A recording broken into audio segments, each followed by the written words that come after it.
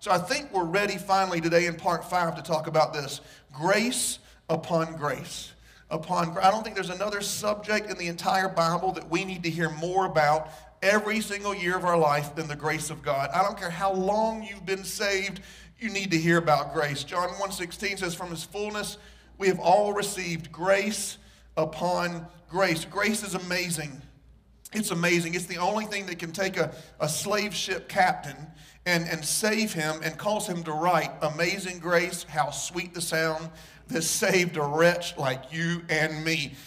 Grace, the Bible says, is promiscuous. That means it is looking to be with anybody that'll have it.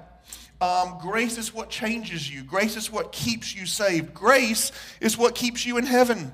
Have you ever thought, man, I don't want to get to heaven and then do something wrong and get kicked out of heaven like Satan was? No. If the grace of God can save you on earth, the grace of God can sustain you in heaven for all of eternity. You always need 100% grace every day of your life. I don't care if you've been saved for 1,000 years and served God with your whole heart for 1,000 years, you still need grace. You need it. And so what is grace and what does grace do?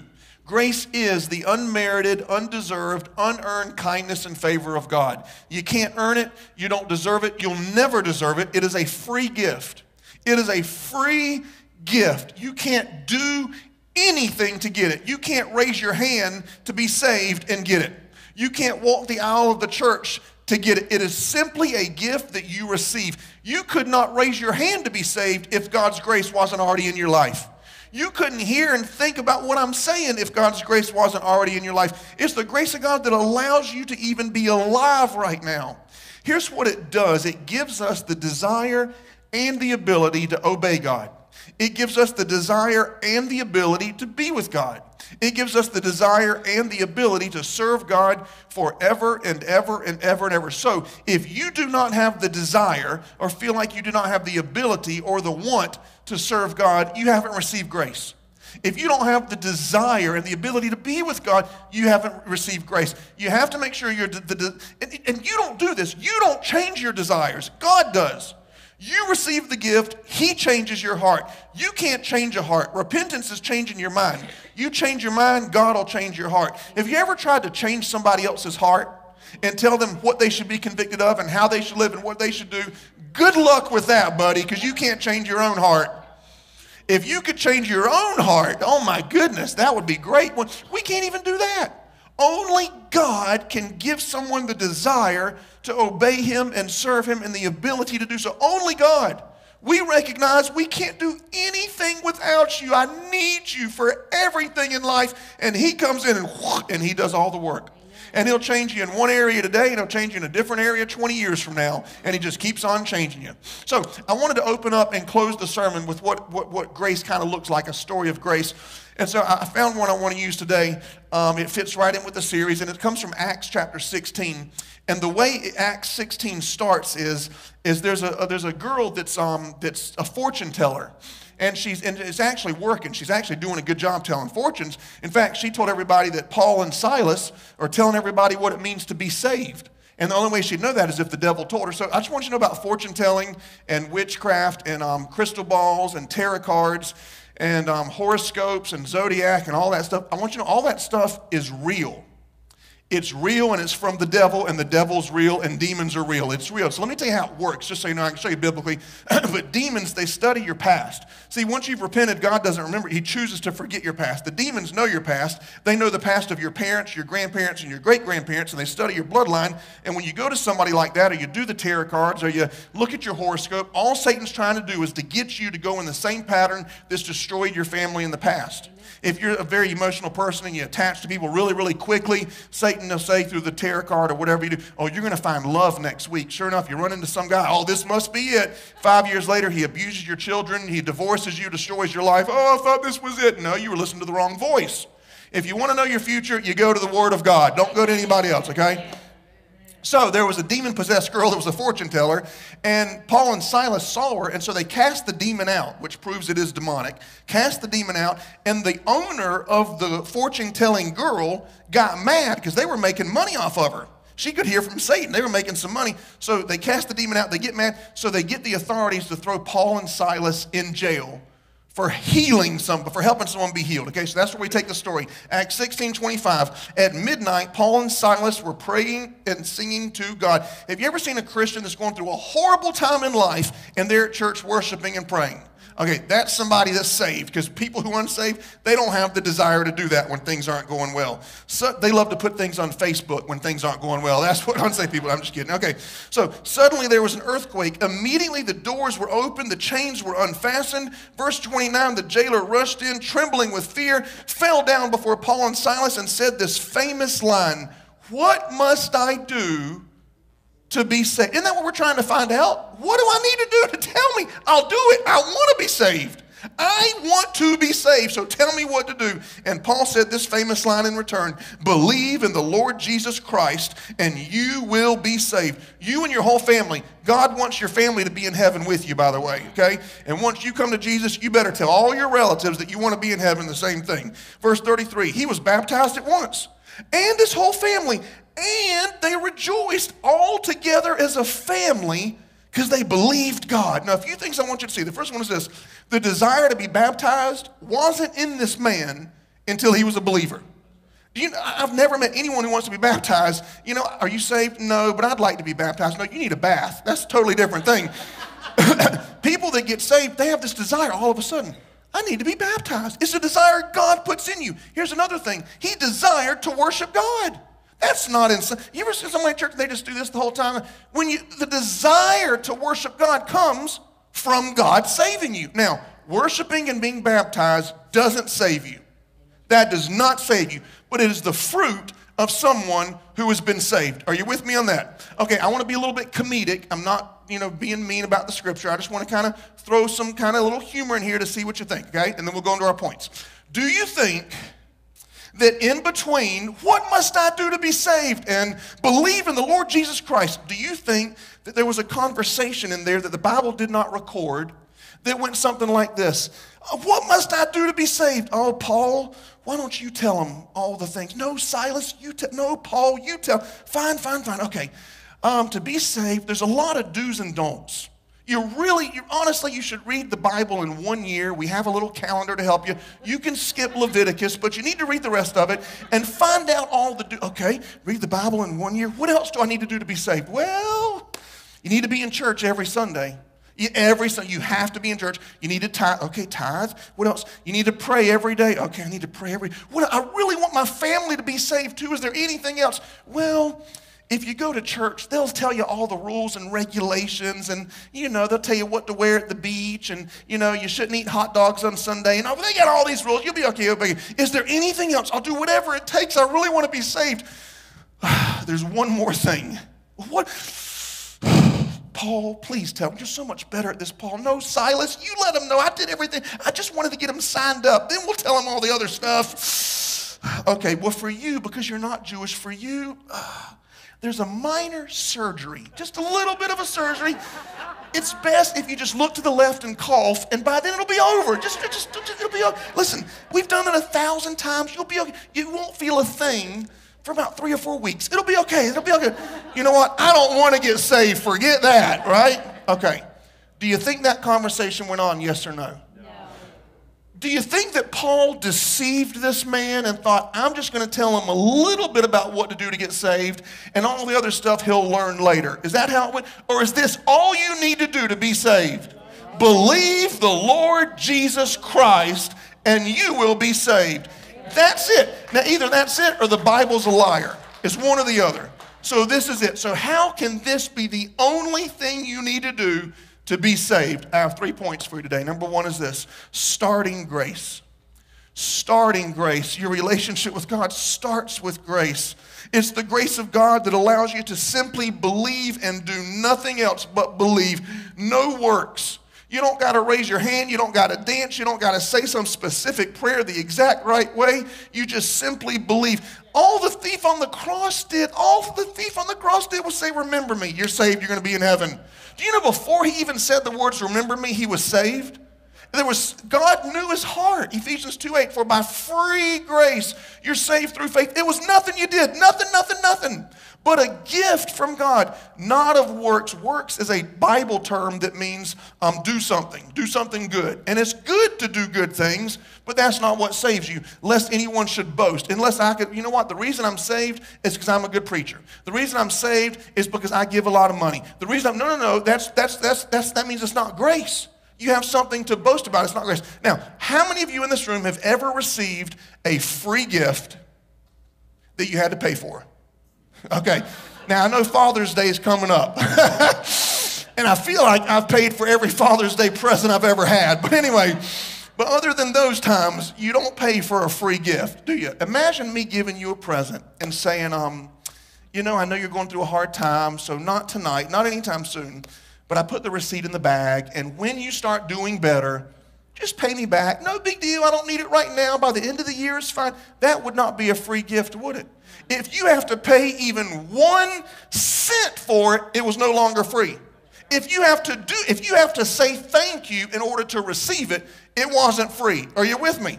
Romans 11:6, if it's by grace, then it is no longer works. Otherwise, grace would not be grace. Works is you do something. Grace is you receive something. It was paid for by Jesus and offered to you as a free gift. Somebody did pay for it, but you don't have to.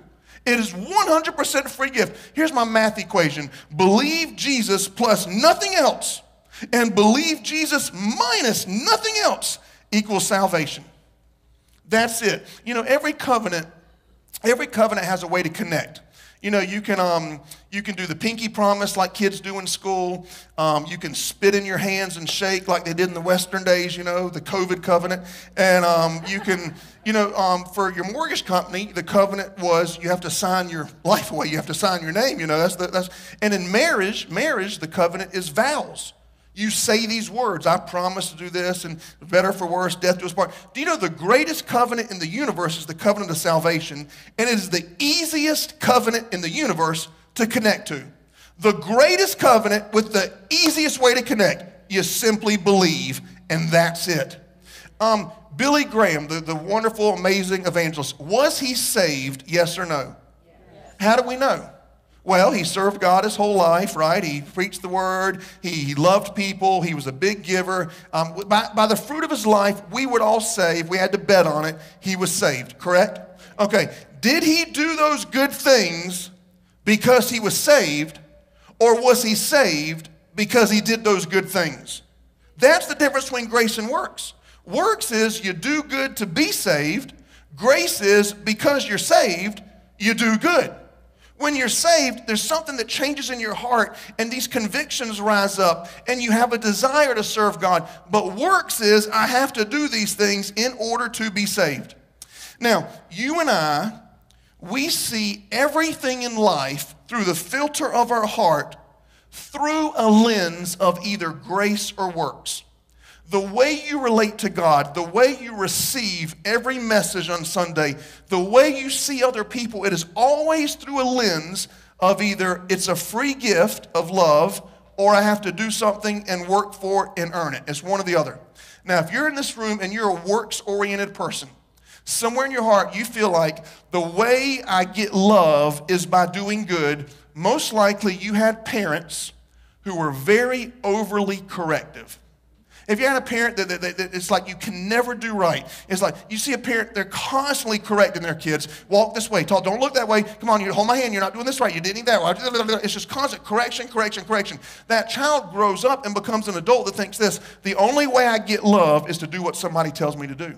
So they get in these wrong relationships that are abusive relationships because they think, well, I want love so bad, I'll do whatever they tell me. I just want to be loved. They think they have to earn love. And then they want to get in a relationship with God, and then when they mess up, because it's all works, when they mess up, God, I don't deserve your love, I'm so horrible, and they stay away from church for 3 months or 3 years, and they don't serve God because they made a mistake. And it's all works oriented. But here's the problem with that. 1 John 4:19 says, he loved us before we ever loved him. Before you ever even thought, I want to be with God, he already loved you. So if he already loved you before you did anything, why do you think now that you love him if you mess up, he's not going to love you. Now, you are in charge of how pleased or displeased he is, just like with your parents, but his love is free.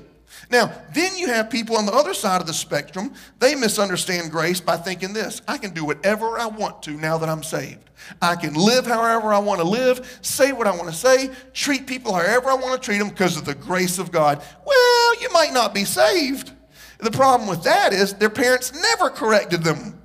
And they grew up in a household where you could come home at 2 a.m., it didn't matter. You could have people spend the night in your home, it didn't matter. You could do whatever you wanted to do, make F's, D's, doesn't matter, do drugs, nobody cared. And you think this, there's no consequences. I can do whatever I want to do in life. Man, the problem with that is Hebrews 12:6 says the Lord corrects his children.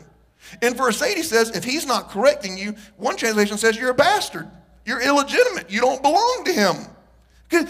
We should sit. Grace not only saves us, it gives us this conviction of, God, you're wanting to change me. You're wanting me to grow. You're wanting me to step out in faith. You're wanting me to live a different life, okay? So let me give you the correct way to see grace. Here's the correct way through the lens you need to see it is this.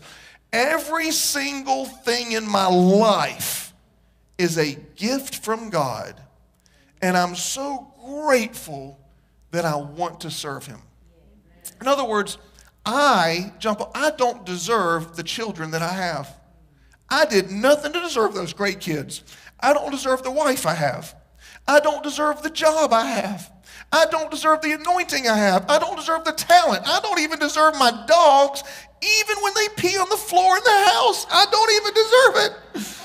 I don't deserve living in America. What did I do to earn the gift of living in this country? Nothing. So now that I see every single thing in my life as a gift from God, I'm so grateful. This desire rises up. I want to serve you because it's all been a gift. Are you with me? Grace is free, but it wasn't cheap. It cost the blood of Jesus Christ. It was not free. I mean, it was free, but it cost something. It was not cheap by any means. Point number 2 is this: sustaining grace. Sustaining grace. 1 John 5:13, I've written to you who believe in the name of the Son of God, so you may know you have eternal life. And watch this, so you can continue to believe in the name of the Son of God. The same grace that saved you is the same grace that keeps you saved. One reason why people get resaved after they mess up, right? You mess up, then you mess up again, then you mess up, then you stop coming to church, and you stop, I need to get resaved, I need to rededicate. The reason is you don't understand sustaining grace, okay? So let me give you an example of sustaining grace. On an acoustic piano, there are 3 pedals, and the pedal on the right is called the sustain pedal. I don't know if any of y'all knew that or not. When you see a piano like this one, that just has 1 pedal, it is also called the sustain pedal, okay? The way it works is this: if I don't press the sustain pedal, if my foot is off of the sustain pedal, and I'll put it on strings, when I hit a note, it does this. And then it just stops, right? But when my foot is on the sustain pedal, like it is now watch this.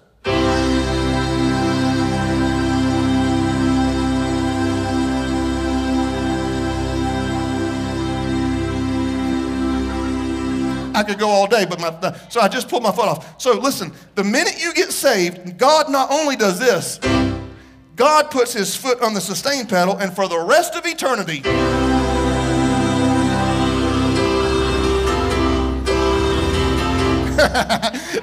he just keeps it going and going and going and going and going. That's the sustain. So the same grace that saved you is the same grace that sustained you. So there's 2 lies that people believe after they get saved. And one is this: I messed up, and so I lost my salvation. Here's the problem with that thinking: you did nothing good to get it, so how can you do anything bad to lose it? You were really bad before you got saved, and he gave it to you. So now you're a little bad, and you think you lost it. It doesn't work like that. Romans 5:17 says, those who were... How many of y'all have made a mistake after you've been saved? You know you have. I've seen y'all's Facebook page. For Romans 5:17, those who receive God's grace in the free gift of righteousness, which is right standing with God, will reign with Jesus Christ. Here's a question: how could anybody go to hell who is in right standing with God? And if all you had to do was receive it and believe it, how could you lose it by doing some bad work? That's not how it works. Works. Romans 3:20 says this. And this is a very unusual scripture because it goes from past to present. Very unusual how it's written. It says, all have sinned. We all agree with that, right? I just asked, how many of you have sinned? We've all sinned. But then all of a sudden it shoots to the present tense and says, and we fall short of the glory of God. If I read this to you tomorrow, it would still be true. We fall short. If I read it to you on Tuesday, we fall short. If I read it to you on Wednesday, you see what I mean? No matter what day you read the scripture, it is true. You're falling short of the glory of God.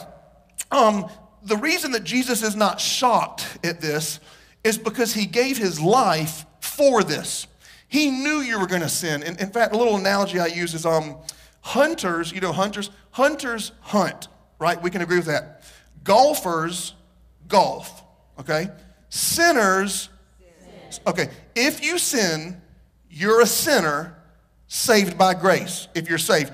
But you are a sinner. Don't let anybody try to convince you once you're saved, you're not a sinner. You are a sinner. Sinners sin. If you sin, you're a sinner. If you hunt, you're a hunter. If you golf, I actually said this one time. I said, hunters hunt, and I said golfers, and somebody screamed out, lie. So I don't know how that's true. Sinners lie too. But anyway, okay, so years ago, I went to Jamaica. I've been to Jamaica maybe 3 or 4 times, mission trips and different things. And Jamaica is a very unusual island because the roads are so incredibly narrow. And when you're riding in a car, and they're on the opposite side of the street too, when you're riding in a car, I don't know why I do this, every time a car passes, I hold my breath and suck in as if the car is going to get narrower. Have you ever been in a country like that and they're driving by, oh, okay, and then I can breathe and got to suck in again, you know, and you kind of lean out of the way of wherever the car is coming because you don't want to get hit. But and you know, I remember we were at an intersection where there were like 4 roads, you know, crossroads, and there were 4 cars and 8 mopeds, and no red light and no stop sign, and everybody just knew what to do. I mean, I was praying in tongues in the back seat, but everybody else knew what to do. And do you know that Jamaica rarely has any wrecks? They rarely have any car wrecks. In fact, America has some of the largest and widest roads, and we lead the country, lead the world in car wrecks. Why is that? Here's why. In Jamaica, every single driver expects you to get out of your lane and come into their lane. So they are constantly watching out for every single other person on the road. They're so calm and cool, and they just scoot over and go back and scoot over and go back, honk a little horn, wave, and they're just do. But in America, when somebody gets out of their lane and they come 3 inches into your lane, you are shocked beyond belief. Do you know what you're doing right now? And you give them the 5-second honk. And then you look at them like, you're going to go to hell if you do that again. How could you do that? And then and then all of a sudden you look up and you see a red light in front of you, and you think, oh no, I hope they're not going to be next to me at the red light. And you're counting the cars, trying to see if you need to slow down or speed up. Sure enough, they get right beside you, and you quickly pretend like you're putting on makeup or look in the mirror at your phone and like hope they don't look over. Okay, and then the light turns green, and you see the Solid Rock sticker on the back of their car, and you really feel bad. But anyway, okay, Jesus is not shocked that sinners sin. He is not shocked when you get out of your lane. He already paid the price for every single time you'll get out of your lane. When you believe that, you'll actually run to him when you sin and not run away from him when you sin. The other lie that people believe after they get saved is this: man, I've been saved for a long time, and I'm preaching now and teaching and singing on the worship team and praying for people, and I'm a good leader, so I don't need as much grace now as the gay couple over there or the drug addict over there. Man, they need a lot more grace than I do. Okay, the same grace that they need to get saved is the same amount of grace you need to stay saved. We all need the grace of God. In fact, grace doesn't just save you, it teaches you. Titus 2:11 says the grace of God that brings salvation has appeared, and it teaches us. It hasn't taught you, it is teaching you. It is always teaching you to deny worldly passions. It is always teaching you to live upright, and it is always teaching you to live a godly life. The same grace that you started with is the same grace that you need to continue in your relationship with God with, okay? Point number 3 is this: Finishing grace. Finishing grace. Galatians 3:23 says, you foolish South Carolinians, you foolish northerners, you arrogant northerners, you cussing northern. I'm just kidding. I said, okay, anyway. Did you receive God's Spirit by doing something good? Did you receive God's Spirit by obeying God? Did you receive God's Spirit by keeping the 10 Commandments? Or did you get saved because you heard that Jesus died and rose again and he died for your sins and you believed it? You heard the gospel and you believed it. How could you be so stupid? I love saying this scripture to people. This is my favorite scripture. No, it's not. But anyway, you began by God's Spirit. Now you're trying to finish in your own strength. You knew the day you got saved you needed God so much, but now you think you don't need him as much? Are you stupid? Here's our southern term for the same thing. Bless your heart. When you really want to let somebody have it, that's what you say. Bless your heart. You thought you could earn salvation after you got saved? Listen, you could not earn it and you didn't deserve it the day you got saved. You can't earn it after 200 years of serving God, and you won't deserve it after 2 million years in heaven. You still won't deserve the grace of God. I love how Paul the Apostle, he started and he ended every single book of the Bible he wrote with grace. Started and ended every letter to every church. Romans 1:5, through him we receive grace. Romans 16:20, may the grace of Jesus be with you. 1 Corinthians 1:3, may God give you grace. 1 Corinthians 16:23, may the grace of our Lord be with you. 2 Corinthians 1:2, may the Lord Jesus give you grace. 2 Corinthians 13:14, may the grace of our Lord be with you all. Galatians 1:3, may God give you grace. Galatians 6:18, may the grace of our Lord Jesus be with your spirit. Ephesians 1:2, may the Lord Jesus Christ give you grace and peace. Ephesians 6:24, may God's grace be eternally upon all who love our Lord. Philippians 1:2, may our Father give you grace. Philippians 4:23, may the grace of Jesus be with your spirit. 1 Thessalonians 1:1, may God give you grace. 1 Thessalonians 5:28, may the grace of Jesus be with you. 2 Thessalonians 1:2, may the Lord Jesus give you grace. 2 Thessalonians 3:18, may the grace of our Lord be with you all. 1 Timothy 1:2, may Jesus give you grace, mercy, and peace. 1 Timothy 6:21, may God's grace be with you. 2 Timothy 1:2, may Christ Jesus our Lord give you grace, mercy, and peace. 2 Timothy 4:22, and may his grace be with all of you.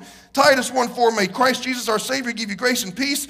Titus 3:15, may God's grace be with all you believers. Philemon 1:3, may God our Father give you grace. Philemon 1:25, may the grace of the Lord Jesus be with your spirit. It starts with grace and it ends with grace. Philippians 1:6 says this, I'm confident of this, he who began, he who tried to reach your heart every single day since you breathed oxygen until the day you finally received the gift. He who started that work in you will continue, because you're saved, buddy, you're saved, until his grace he'll continue in grace until it's completely finished. When you see Jesus face to face, you'll finally realize, I can't do anything without the grace of God in my life. So I want to give you 2 stories, and then I'll close. They're both true stories on a picture of grace. Okay, 2 stories on a picture of grace. The first is some friends of mine, and there's some pictures that they're kind of fuzzy, but you can see the husband and wife on the top right, and they have 6 children, and they have many, many grandchildren. Here's another picture of them. They're millionaires, multimillionaires, and one day, just out of the blue, my friend bought his wife, himself, and all 6 kids Ducati motorcycles. They live out in California, huge mansion. Next picture. There's a picture of them with the grandkids and all the kids. Next picture. And that's the family years ago. Is that the last one there? And so my friend, I'm not going to tell you his name because of some personal things I'm about to share that's not fully public, but they live in California. None of you know them. I've known them since when I was born. They knew me when I was a baby. Multimillionaires. He invented the hologram many, many years ago. A very, very intelligent scientist, born-again believer. Every time he spoke at any church, he taught on the book of Revelation. He's funded missions and pastors and churches all over the world with millions and millions and millions of dollars. He was friends with a lot of the famous people in Hollywood who were believers. one of which was Donna Douglas, Ellie Mae Clampett from the Beverly Hillbillies, and I had the privilege of going to their house in California and riding horses with Ellie Mae Clampett, with Beverly Hillbillies, and hung out with the family. And their guest home on their property is they own like 100 acres. There's orange trees, and there's vineyards. They have a farm. They have a mansion. The guest home was bigger than any house I've ever seen in Myrtle Beach. I mean, they are just loaded, love to give, love Jesus with all their heart. And my friend, the father, and I was friends with the kids as well, but the father, he passed away last year, started with COVID and got something a little more serious. But wonderful family. They've been married, husband and wife, for more than 50 years. Very successful marriage, best friends. They served God in their church like you wouldn't. I mean, just the most humble. You would never know he was a multi-millionaire by talking to him or hanging out with him. The most down-to-earth guy, loved everybody. If you were to go to his wife and say, my friend, he was born in the 30s, and he and his wife, I think they met in the 50s or 60s. And you say, tell me how you and your wife met. He'd say, why don't you ask her? And you go to her, she'd say, well, we met in California. Tell me the details. You don't really want to know the details. Yes, I want to know. Tell me how y'all met. So my friend, the father, he was driving down one of the main roads there in Hollywood, saved, born-again believer, and God speaks to him at a red light and says, you see that woman over there in the street, that prostitute? I want you to witness to her. Tell her how easy it is to be saved. He said, God, I'm a very prominent businessman around here. People know my car. They know me. I can't. He said, if you don't tell her, who's going to tell her? So he gets out his car, parks the car, and as he's walking to her, God then spoke to him and said, and she's going to be your wife. So he goes over to her and he tells her about Jesus, how easy it is to be saved. She gives her heart to the Lord right then and there. And then he looks at her and says, you want to get married? She said, well, let's go on a date first, They go on, I think, 2 or 3 dates. They get married a few weeks later, have the most successful marriage you could imagine. I mean, serve God with their whole heart. But when you ask her the details of her life, she'll say this, I didn't deserve it. I was on the street selling myself. I was practically homeless. And this man walks up to me and offers me all of this. She'll say, the 6 kids, I don't deserve them. The grandkids, the life I've lived. She'll say, I was so grateful that he changed my life and brought me this godly man who served me and took care of me. I'm so grateful. I have the desire to serve him every single day for the rest of my life. And you can use the husband or God in that analogy. She had the desire to serve them both. She didn't deserve it, but grace walked up to her one day and forever changed her life. True story. The second story, I want to read you a scripture first. 1 Corinthians 6:19. It says, once you're saved, you need to realize this. The Holy Spirit lives inside of you. You receive from God, not from your own works. But listen, you don't belong to you anymore. You're not yours. You don't belong. You used to belong to you. Now you belong to someone else. In fact, you were bought at the highest price that any person has ever paid for something. You were bought with the life of the Son of God. That's the highest price anyone's paid for anything, and that was paid for you. Therefore, honor God. That word bought there, even though it's in Greek, is the exact same word in Hebrew as the word redeem. Like you go to the arcade with your kids and you get the tickets and you redeem a prize. You bought, right? You buy it. It's the same word redeem that you see all through the book of Hosea, which is my favorite picture of grace. So Hosea is a prophet of God, and he's walking through the streets one day of his city, and there's a prostitute over on the side of the road. And God says, Hosea, you go to that woman and you make her your wife. Hosea's like, really, God? That's who you want me to marry? That's who I want you to marry. So he goes over to her, witnesses to her, becomes her husband, takes her out of prostitution. They have a family together. Everything's going great. He thinks that she's happy. True stories in the Bible. He thinks that everything's going well. And then one day, for some crazy reason, she decides to leave her family and go back into prostitution. And this time, she just doesn't become a regular prostitute. This time, she actually becomes a sex slave where she's beaten and tormented on a regular basis for money. Hosea's heart's broken. He can't believe after offering her this life and showing her how great things could be, that she would go in a different direction. Time passes by. Hosea is walking through the marketplace one day again, just like before. He sees this woman, his ex-wife. This time she's up on a platform, and men are bidding the lowest amounts possible for her. There's bruises all over her, blood. She's battered. She's disgusting, used and abused by everybody in town. The men are using amounts like 25, I'll give you 50 cents. Do I hear 65 cents, 75 cents? And Hosea just shakes his head. I can't believe this is what happened. And God says, Hosea, go buy her again. Buy her again. After what she did, buy her again. So he thinks, okay, it's only going to cost me $1. And then God says, spend everything you have to buy her again. So to modernize it, Hosea pulls out his iPhone and he transfers his funds and he sells his Bitcoin, does everything he can, refinances his home. And then he screams out this absurd amount, $250,000, whatever it was. And the whole crowd of men, there's just a hush. And the woman hears a voice she had not heard in a long time. The crowd parts, in my mind, it parts just like the Red Sea. And Hosea comes walking through, and he gets to the platform. He says, baby, you want to come back home? She can't believe the offer's still on the table. She said, I thought you'd never ask. He picks her up, and he carries her back home. And they live happily together forever and ever and ever. Okay, that's a picture of grace. Now, some of you prideful Christians think that you're the husband in the story. No, no, no, no. You're the prostitute. And God told Hosea, what you just did, I want you to tell my people, that's what I did for them.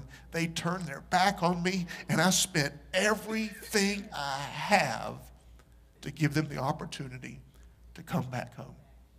So let me encourage you, come back home. The price has been paid. There's nothing you can do to earn it. You can't deserve it. Come back home. Why would you want to stay out there if you really believed that he spent everything he had after everything we've done? Why would you not want to come home? God's not mad at you. God's madly in love with you.